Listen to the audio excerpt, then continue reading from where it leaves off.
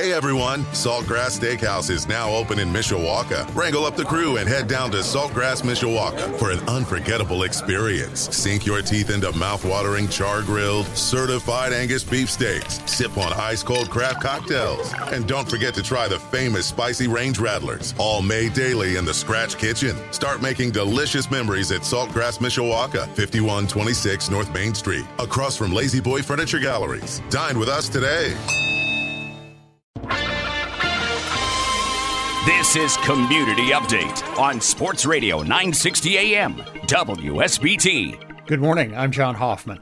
A change in football coaches at Notre Dame qualifies as a huge story in South Bend, and it happened this week. We're devoting this week's program to a press conference Tuesday by Irish Athletic Director Jack Swarbrick on his reaction to Brian Kelly's departure to LSU and what lies ahead for Notre Dame football. 12 years ago this week, I was involved in a search for a new coach at the University of Notre Dame to lead its football program. And 12 years later, I find myself in that role again. The circumstances could not be more different. Then I was in the process of trying to find someone to fix a very broken program. And in a circumstance where, frankly, a lot of people didn't think this was a place they wanted to be because they didn't think Notre Dame was committed or able to produce championship football teams. I couldn't be more pleased with the difference I see today as I embark on another search. In my 14 years, this program has never been in better shape. We have never been in a better position to take the next step in building this program into a consistent contender for national championships. And I am excited with the opportunity to attract the next leader to do that. We are in that position in significant part thanks to Coach Kelly, who did a marvelous job of helping to restore the program at the University of Notre Dame. I am thankful to him and Pocky for all they contributed to this university and to the football program, and will be ever indebted for the contributions that they made. Similarly, we are in that position because of a great coaching staff and administrative staff. I think we have arguably the best staff in college football, and it's a testament to why we're in the position we're in today. But most importantly, I am in an envious position as I go out now and search for the next leader because of our student athletes. We have 118 of the best young men in America who are at the core of our program. I met with them this morning and I was reminded of that, and reminded of the fact that the culture built in this program isn't Jack Swarbrick's culture. It's not Brian Kelly's culture. It is the culture built by those young men, and especially the leaders of that team.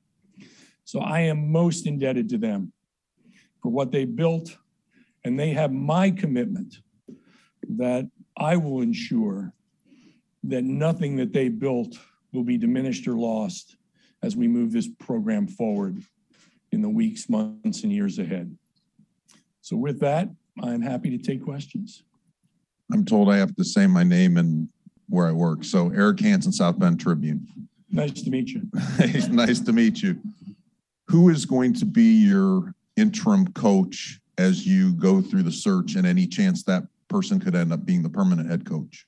Yeah, we haven't made a decision on an interim yet. And frankly, I think we may approach it a little bit differently. This staff is so well structured and the responsibilities are so well understood. I feel less of a need to have a designated interim. But if as the search progresses, if we feel a need to put somebody in that position, they would not be a candidate for the job. You know, you mentioned that you felt like Notre Dame was in a really good place. What do you need to do? What are the next steps you need to do in terms of timetable, in terms of recruits, to make sure there's not kind of a half step back here as you're looking for new leadership? First and foremost is getting the right leader. And so, yeah, I recognize the external factors, if you will, you know, the recruiting calendar and transfer portals. But none of that is a reason not to make sure that we run a process that gets the very best person to lead this program forward. So that'll be our focus. Last one for me. You mentioned the players, and players have a voice in a lot of things now. Will you invite their voice in the selection process? Not with regard to specific candidates, but absolutely with regard to characteristics and criteria. Every search I've conducted here in every sport, I've had a group of student athletes help advise me, and I'll look to the captains of this football team to play that role. John Bryce, Football Scoop. It seems like Brian had at least one or more conversations with USC, and then very obviously had one or more conversations to get to this point with LSU. Did he discuss those conversations with you? Did you get the sense there was something he was looking for that either he didn't believe he could find at Notre Dame or that Notre Dame could not deliver to him? He did not discuss with me the conversations he had with other universities. We always are talking about the program's needs and how to improve it. And there was not anything identified at any time that was something we could not accommodate or meet. We just simply didn't have those things come up. Did he give you any opportunity to try to convince him to stay or to match LSU's offer? And then last one for me would be, what are, in addition to what Eric asked, what are some of the defining characteristics that you will look for as you go through this process? And will you use a search firm? We will conduct the search, the University of Notre Dame, and I will lead that search.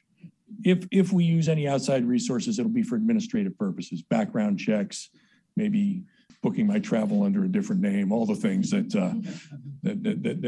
try and mislead you guys a little bit, keep you off my tail. But no, we will take the lead on the search.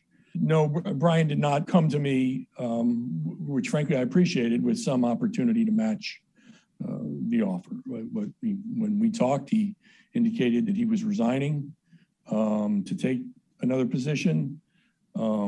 He thanked me for the opportunity the university had provided to him, thanked me for our friendship, which I very much appreciated. And I wished him all the best. And we talked a little bit about how today would work. Pete Byrne, WSBT. When did you have that conversation with Brian Kelly? And to what extent were you surprised that that's what he wanted to talk to you about? It was sometime last night, and I can't give you the exact time. I was not surprised. There had been enough in the weeks leading up that gave me a pretty strong sense that there might be other things that were attracting Brian. And then, of course, social media got very active during the day yesterday. So between the two things, I was not surprised. You've discussed with us in the past that for not just this position, but all of your head coaching positions, that you kind of always keep an ongoing running list of what direction you might consider turning in the event you needed to make a replacement. And I don't anticipate you're willing to share that list with us today, but as you look at who would be on your list, how would you characterize those people? Are you looking for someone with head coaching experience? Are you looking strictly in the college ranks? I'm just curious how you weigh those factors. Yeah. First of all, sometimes I think I'm the only AD in the country, but I don't keep a list of people, because my experience has been every search has its own dynamic and its own characteristics.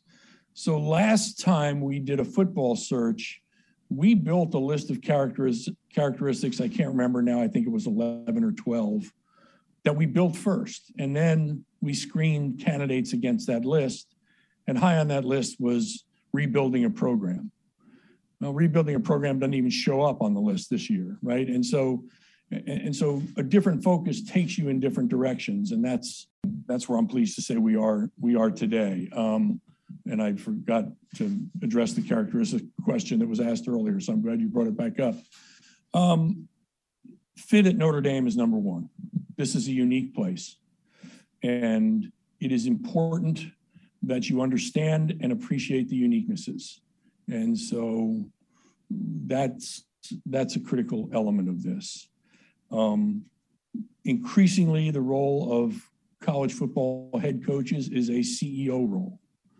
And so clearly understanding your approach to building and managing staff becomes very important.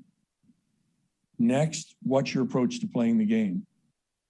What's your style? What do you do? How do you achieve victory on the football field? And then a whole list of things that relate to attracting and developing great student athletes, and especially the development part of it. I'm really pleased with where our recruiting is today and the improvements we've made in it, the resources we put into it. But I still want to be a great development program. And so what are your ideas on developing young men to be great players, great champions, and great parts of our community? As it relates to your head coach being CEO-like, will you entertain someone that's not been a head coach before? I don't want to answer it as a hypothetical, right? I mean, we're going to take those characteristics and, we're going to find the best person. And I don't want to set any individual criteria as part of that. And lastly, have you guys reached out to anyone yet just to begin engaging interest? No. Okay. I've had a lot of outreach. We'll spend today starting to reply to that outreach.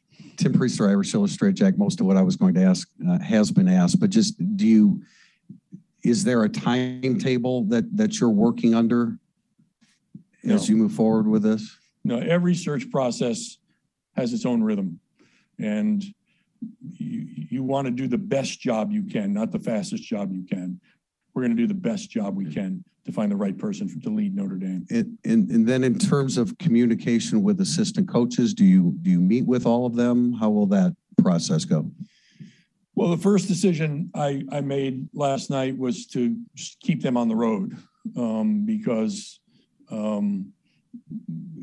Notre Dame's in a great place, and I don't want anybody to think we're not moving forward full steam. And so our coaches have remained out on the road. Because of that, I can't convene them as a group. So we've communicated via email, and I've had calls with several of them. I haven't gotten to all of them yet. Have you been made aware of any assistant coaches that will definitely be going with Brian Kelly to LSU? No. All right, we're going to shift to Zoom next. Ross Dellinger from Sports Illustrated, you're up first. Hey, Jack. What happens if you make the playoff? Do you allow Brian Kelly to coach, or who coaches for you? No, we will have our current coaching staff, I hope, largely intact, and we'll designate the person who has to make the jump ball calls, like how to use timeouts and the coin flip. But we've got a great staff. We got great coordinators, and so I have every confidence that we will be fully prepared for what I hope is a CFP game. But if not, I'm certain it'll be a great New Year's Six game, and Brian will not be part of that for us.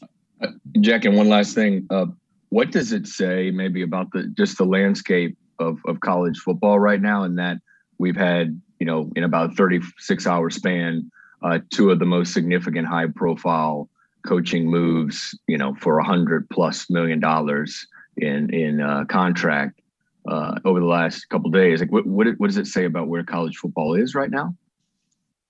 Well, I probably need more time to process that. I mean, obviously, it has. You've seen a significant shift, right? You've seen a shift in mobility and a shift in compensation. And I think your question's the right one. I don't have the answer, but I think we better be asking it. We better be asking what we want college football to be and how we make sure it still fits inside a university environment. Up next is Patrick Engel from Blue and Gold. Jack, kind of going off of that, when you look at the timing of this with the departure from a major program that's still in the mix for a CFP berth, I guess kind of how do you process that, and how surprised are you that it happened when it did with you guys still in the mix? It's the timing is always going to be this, right? I mean, two things have happened. One is schools have accelerated their decisions to relieve coaches, and you saw that this year. But coaches are going to make the decisions this time of year because if you get further, you're probably not don't have attractive options available to you. So nothing surprises me about the timing or that it occurs in a year where have had an exceptional year and are well positioned for postseason. Notre Dame Athletic Director Jack Swarbrick on Tuesday. Views and opinions expressed are those of the individual speaking and do not necessarily reflect the views of WSBT Radio, its staff, or management. Join us next week for Community Update on Sports Radio 960 AM, WSBT.